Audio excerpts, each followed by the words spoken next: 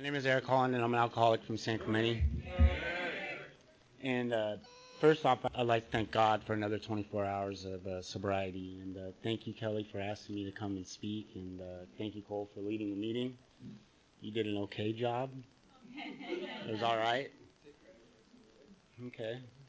And I haven't actually spoke from the podium in a while. It's been about like 10 months or something like that. Because I still have an alcoholic mind. Even being sober almost 8 years, I sometimes I think that I don't have anything to offer. I stopped sharing at meetings for a long time. And so thank you for asking me to do this. Growing up, I grew up in the Bay Area, and I would much rather be watching the Warriors game right now than sitting in this meeting and speaking. But I know this is where I need to be, right? And it was me, my mom, and it was my mom, my sister, and I, because my mom and dad had gotten divorced, and when I was about 3. My dad lived in Santa Cruz, and we were kind of like back and forth, and like at a very early age, about like 4 or 5, I started being molested on those visits to my dad's home, right? And and really, like, I blamed him, like, for introducing that person into my life, and like I held on to that resentment for a long time, and I would drunk call him angrily and cuss him out and say, "This is your fault, now give me money," like a good alcoholic. Fix this. And my mom, I resented her too, because she because we were poor and we lived in not the nicest neighborhood in San Francisco, and I resented her because I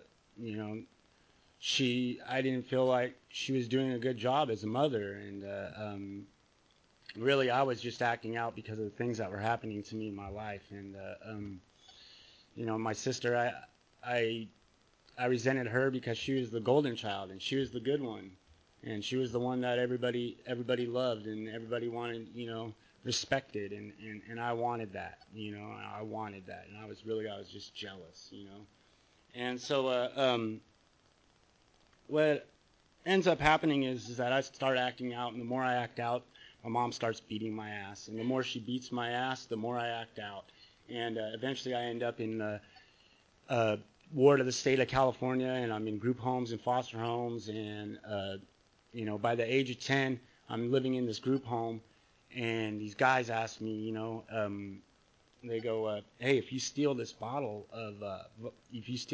at the grocery store when we get home, we'll smoke this joint with you."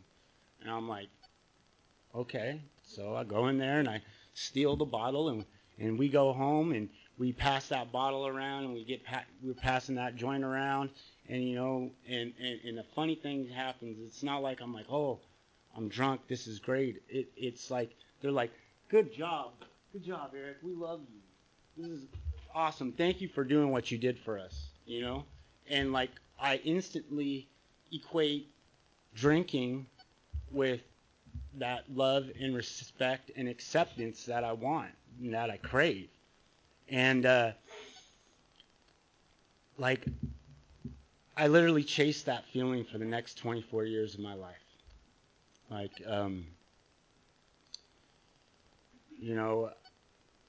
eventually I got placed back with my mother where I wanted to be, because I wanted to be with my family, even though my family was dysfunctional, and even though my mom beat me, I still loved her.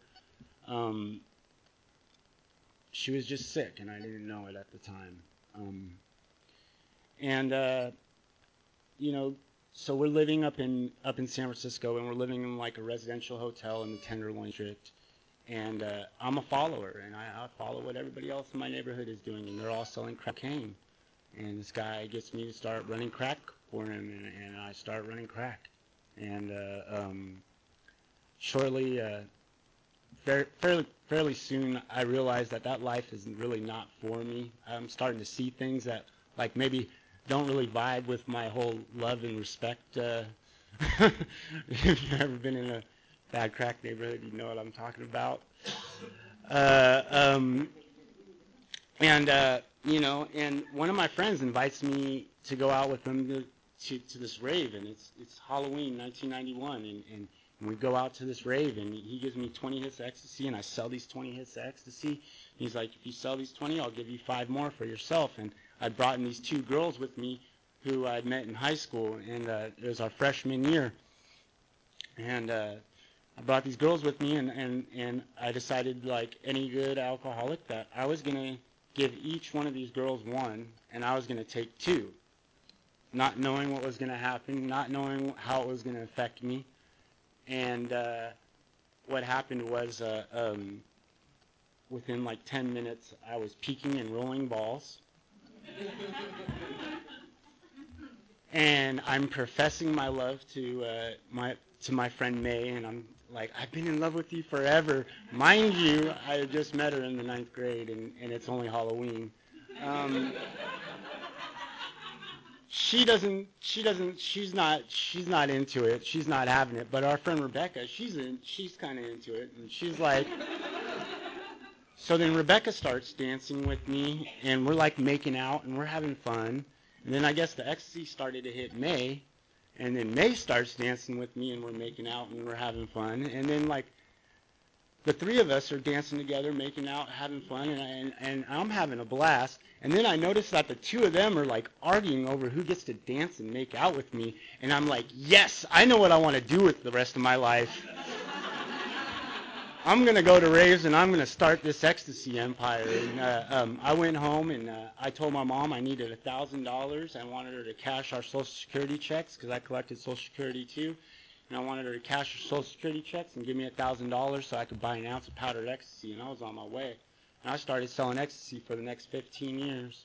And I went to like different clubs every night in San Francisco. I started working for raves. I started doing all this stuff, and I felt like Bill when Bill said he had arrived, and he was having exciting talk in jazz places, and there was people were, and like my jazz places and speakeasies were raves and nightclubs in the city of San Francisco, right? And I had a lot of fun, and I'm not gonna lie to you. Like I had a lot of fun at first, and drugs and alcohol, they did that for me. Like the reason I share about those girls and that ecstasy incident is because it reinforces my idea of that drugs and alcohol are gonna bring me love, money, and respect. It reinforces that idea that like I'm gonna be able to be somebody. I'm gonna do something with my life. And I decided that maybe I'll try to start selling cocaine, but I'm not a good cocaine salesman because I'll buy a quarter ounce or I'll buy a quarter pound of cocaine and start cooking it up and start smoking it all, right? And then I start to think that maybe it's things start not going my way, and I think maybe it's like the drugs' fault. So like my my solution to the drugs is to drink. So I start drinking more, and I drink more and more and more and more and more, and and eventually it's like I get to a point where I hit this like emotional bottom in sobriety. I mean, I hit this emotional bottom, and it was like around 2001, and I look at that now as that was my bottom. Like I hit my bottom in 2001. And I stayed in that bottom for the next 10 years. I was in and out of the psych ward. I was in and out of jail. I was in and out of. I was in and out of the ER constantly. Like one time, usually I would like wake up on the cold jail floor, not knowing how I got there or what happened the night before, and like hoping and praying that like I didn't do something serious. And 9 times out of 10 it was like, you're here for a drink in public, or I would come to strapped to a table and then having trazodone shot in my ass. I'm a crazy. I'm the real Dr. Jekyll, Mr. Hyde that the book talks about. And one time I didn't come to strapped to the table. I had gotten in an argument with my mom. She had stolen a bunch of weed from me and a bunch of drug money, and she called the cops.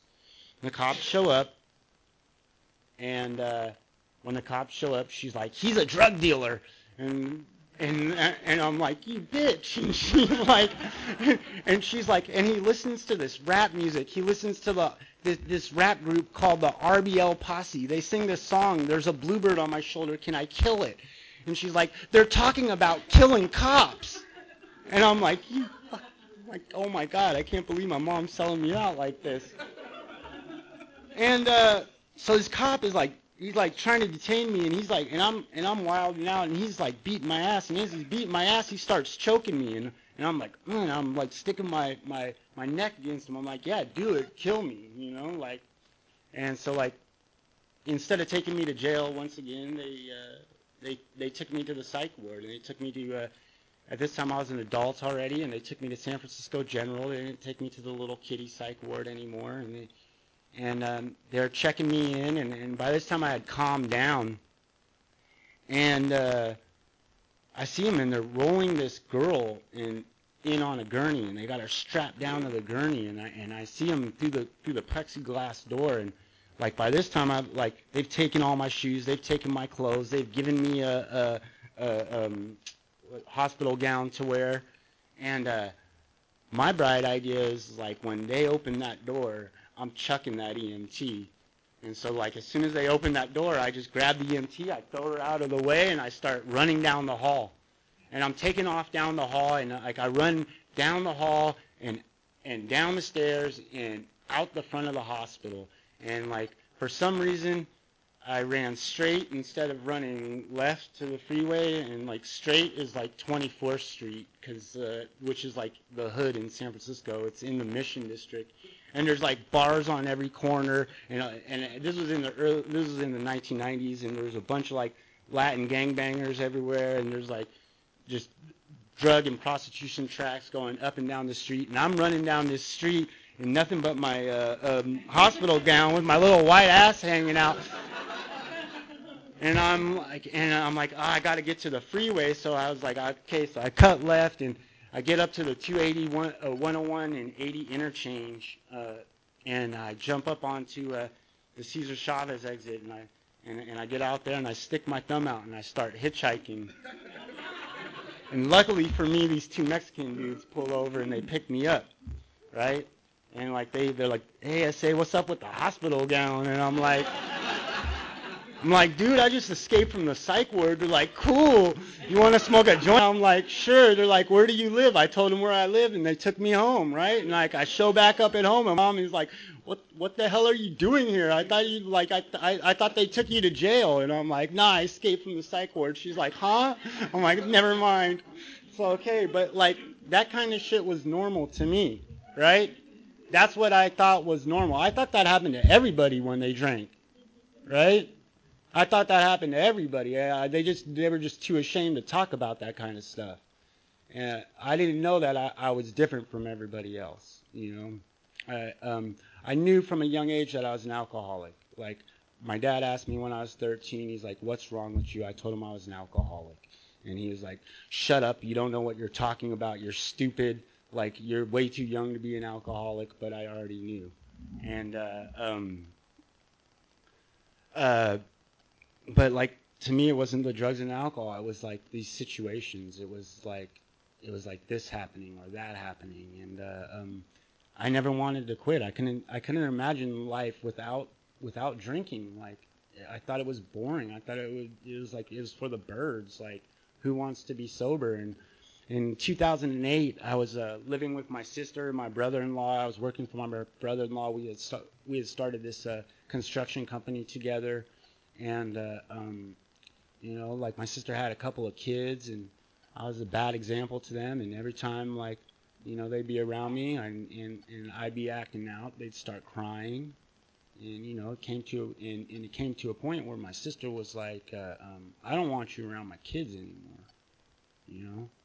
So she's like, "You either need to get help or get out."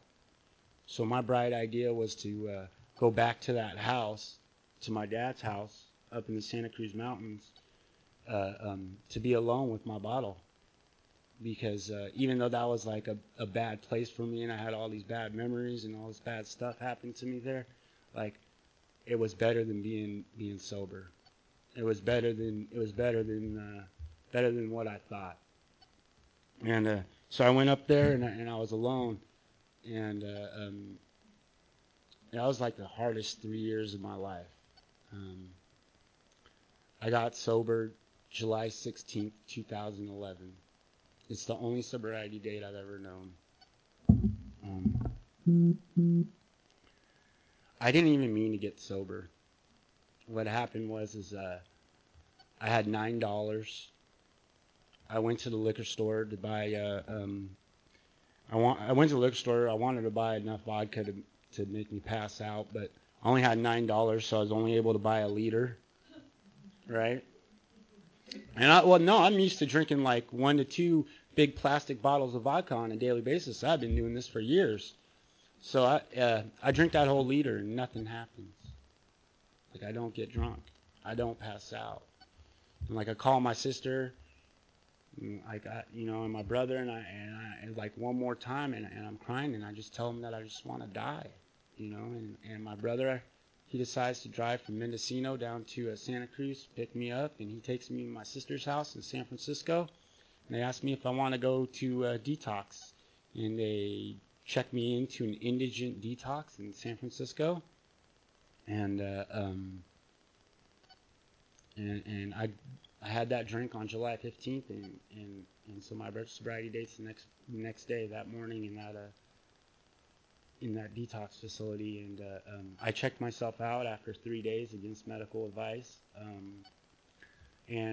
but that was because I knew I was going to a rehab in Dana Point, some place I'd never heard of before. I just knew it was in Orange County, and I came here not wanting anything that AA had to offer, definitely not wanting a God of my own understanding.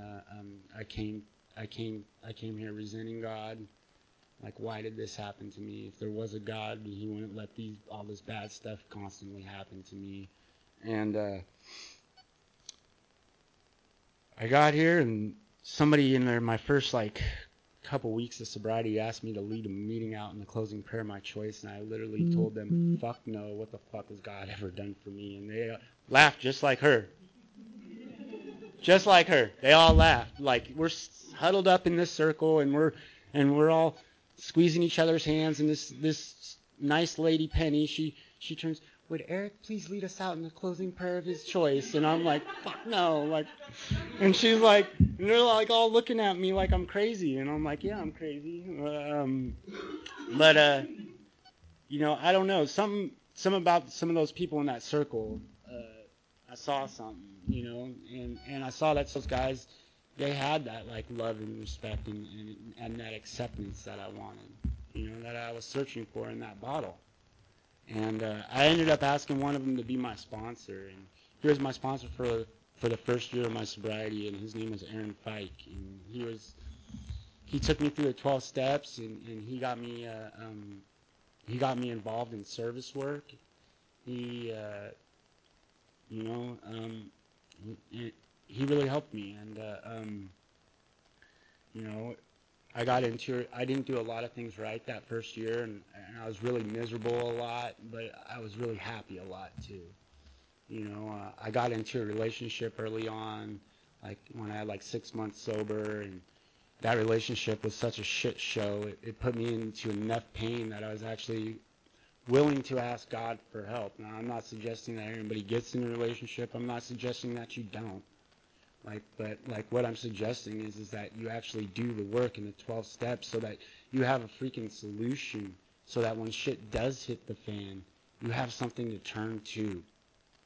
You can see a light at the end of the tunnel, right? And I started asking God for help, and I started to see that God was working in my life, little by little, and my life started to get better. I was about 10 months sober at that time, and life started getting really good. I started sponsoring. I got all the way through the steps. I started sponsoring people really early on, and I was taking guys through the steps, and then my alcoholism came back to hit me in the ass because, like I said, I was constantly in and out of the ER, and like I'll go to the ER and they tell me things like, Eric, if you don't stop drinking, we're gonna remove your lower intestine. You know, they tell me that I was gonna die. You know, but like I wouldn't stop, and I got real sick, and I thought I had the flu, and I went to had this sponsee who was sleeping on my couch, and I told him. I was like, I need you to take me to the hospital. I think there's something seriously wrong with me. And he takes me to, and I asked him to take me to Laguna, Mission Hospital in Laguna Beach, because I'm comfortable there. Because at that point I had been doing a H&I panel there for about a year and a half, right? And I'm scared because I'm scared of what the doctor's gonna say to me. And I go into the ER, and they check me into the ICU the next morning, and they send a liver specialist to come see me. And he tells me that I have stage 4 cirrhosis of the liver, that I have chronic hepatitis C, and that my liver has failed and all my internal organs are shutting down, and that I'm dying. And I'm about a month shy of 2 years of sobriety. Right? And at first I'm just like, wow, like, okay. So what are we gonna do? Like, what do I need to do? And it's like, well, I have some good news and some bad news for you. The good news is that this is treatable. The bad news is that you have no health insurance. And I'm like, oh. He's like, you need this medication. You need this medication. If you don't get this medication, like, you're gonna die. And Medi-Cal won't cover the medication. He told me straight up, they'd just rather let drug addicts and alcoholics die than to pay for this medication, because it was like about $250,000. So somebody in that hospital found out that I was somebody in that hospital had found out that I was in the ICU there, and came and saw me, and I told them what was going on, and I guess they went and talked to the hospital. So the hospital comes back. So somebody from the hospital comes back to my room and talks to me, and they're like, hey, well, we understand that, you're going through this and you need this medication to live, but you don't have time to wait to petition one of these pharmaceutical companies to get the medicine for free. Like, you need it now. And you've been coming here for like the last year and a half, and you've been doing this H&I panel up on the 4th floor, and you've been helping people. So what we want to do is we want to help you. So they told me that they were going to give me the medication. They're going to give it to my doctor so he could administer it to me. And, they saved my life.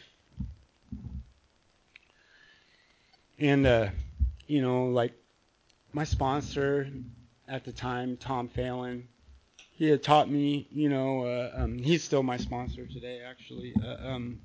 He taught me, you read pages 60 to 63 and 86 to 88, and you do all these things. And whenever the shit would hit the fan, I would do all those things. I'd do everything that he suggested, right? Because it always worked. And I got up, and I'm reading page 60 to 63 in the big book, and at the top of page 63 is the third step promises, and it says, having had a new employer, being all powerful, he provided what we needed if we kept close to him and performed his work well. And I read that, and something came over me, and all of a sudden I felt like everything that was happening was going to be okay. Like, some people, like, they say when you die, your life flashes in front of your eyes, like before you die, And it was like when I read that, my life in sobriety had flashed before my eyes. I saw all the faces of the people that I had talked to in that detox center. I saw all the different guys that I had been sponsoring and everybody that I've been working with and all these different things and people that I've met and the things that I had done. And I continued to read the book. And this book that wasn't making a whole lot of sense to me started to make a whole lot of sense. Because I had had a spiritual awakening in the hospital. Right? Like, I was grateful that God and Alcoholics Anonymous had saved my life. Because at this point, I didn't want to drink and use anymore, and I wanted to live. And it gave me a life. And, you know, it wasn't easy. They put me on interferon, if you guys know what that is, and ribavirin.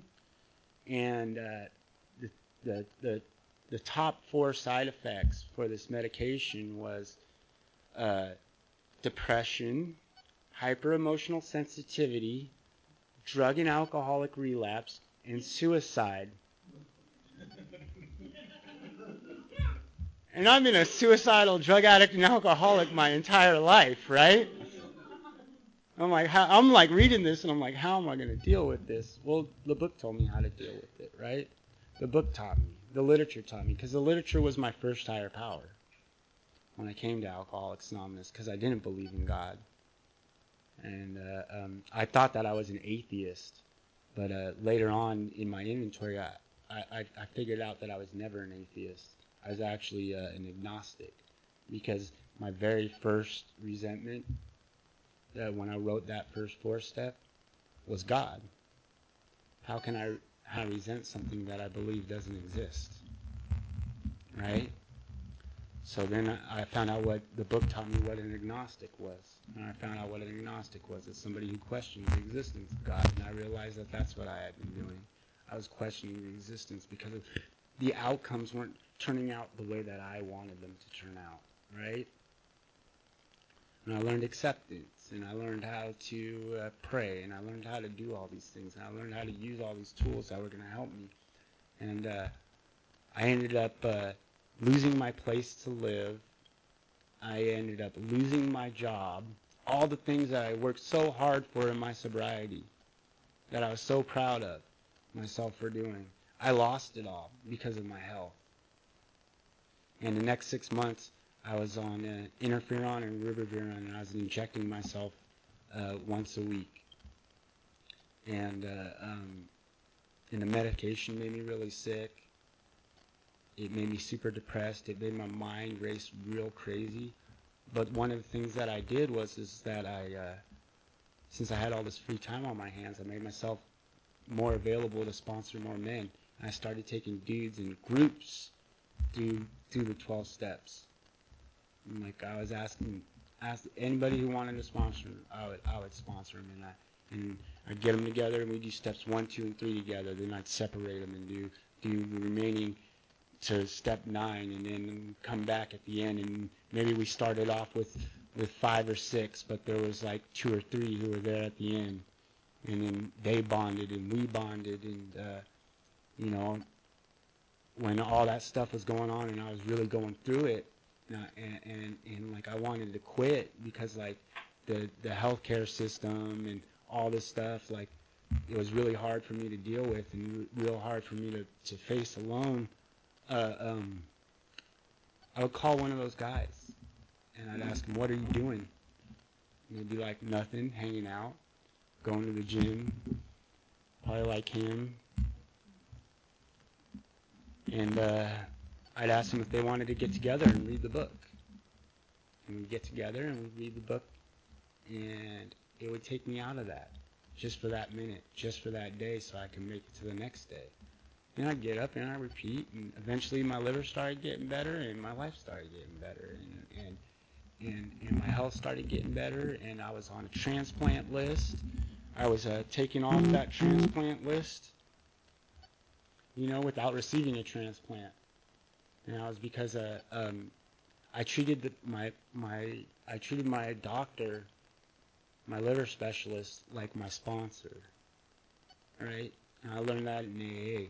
And everything he told me, Like, I treated it like he was my sponsor because I was willing to do everything that my sponsor told me. So I was willing to do everything that he told me. So I got taken off that.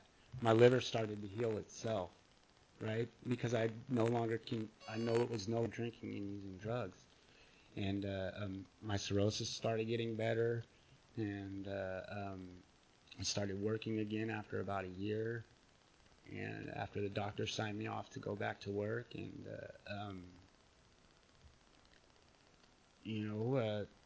life carried on, and I started experiencing a bunch of the promises, and I'll tell you though, like at about 5 months into that treatment, I got this phone call, and it was the kid who was sleeping on my couch who took me to the ER, the sponsee, and when I was in the hospital, like he came and visited me every day for like I was there for like 10 days, and he came and visited me like every single day, and like we'd sit there and we would talk, and I get this phone call from him, and he's like freaking out, and I'm like, dude, what's wrong?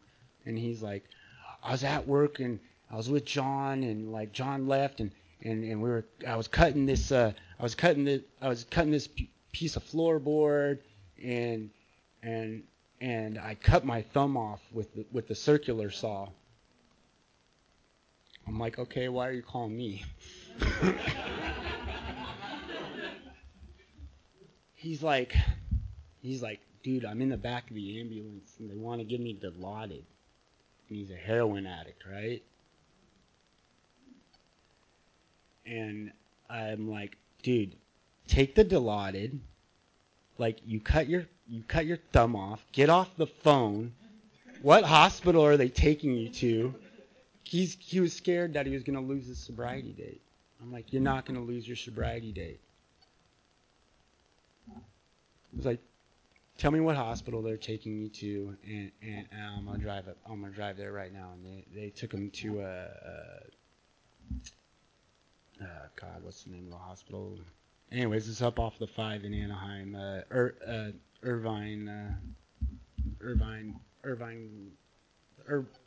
What is it?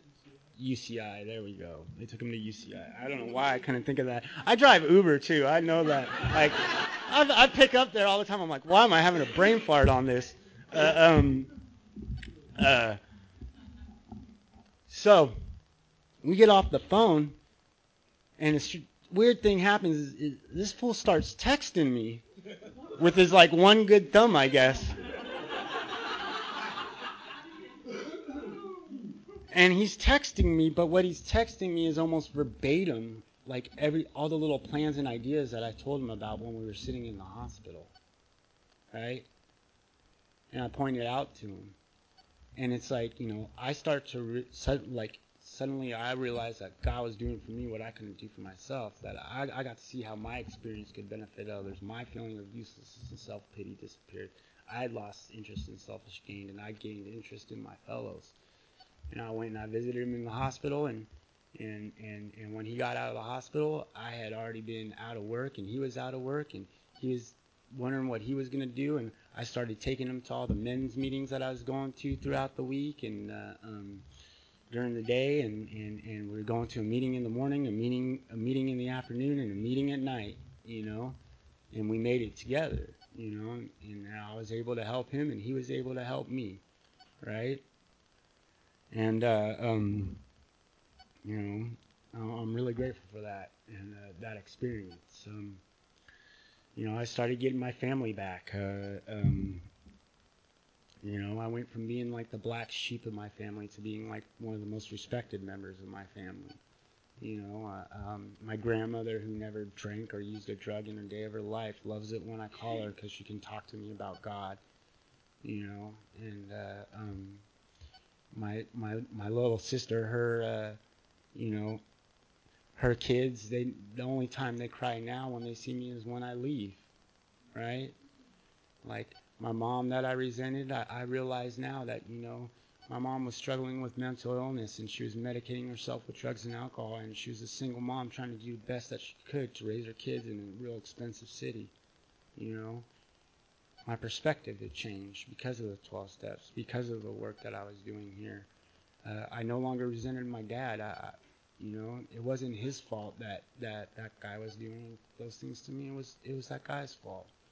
It was like, and I got to make amends. And not only like make amends like to them face to face, but make that living amends and keep it. Because I've been able to keep my sobriety since July 16th, 2011, and I've never let it go because somebody told me, you write your name down in the front of this book on that front page. You write your phone number here and your sobriety date there, and don't cross it out. Hold on to it for dear life.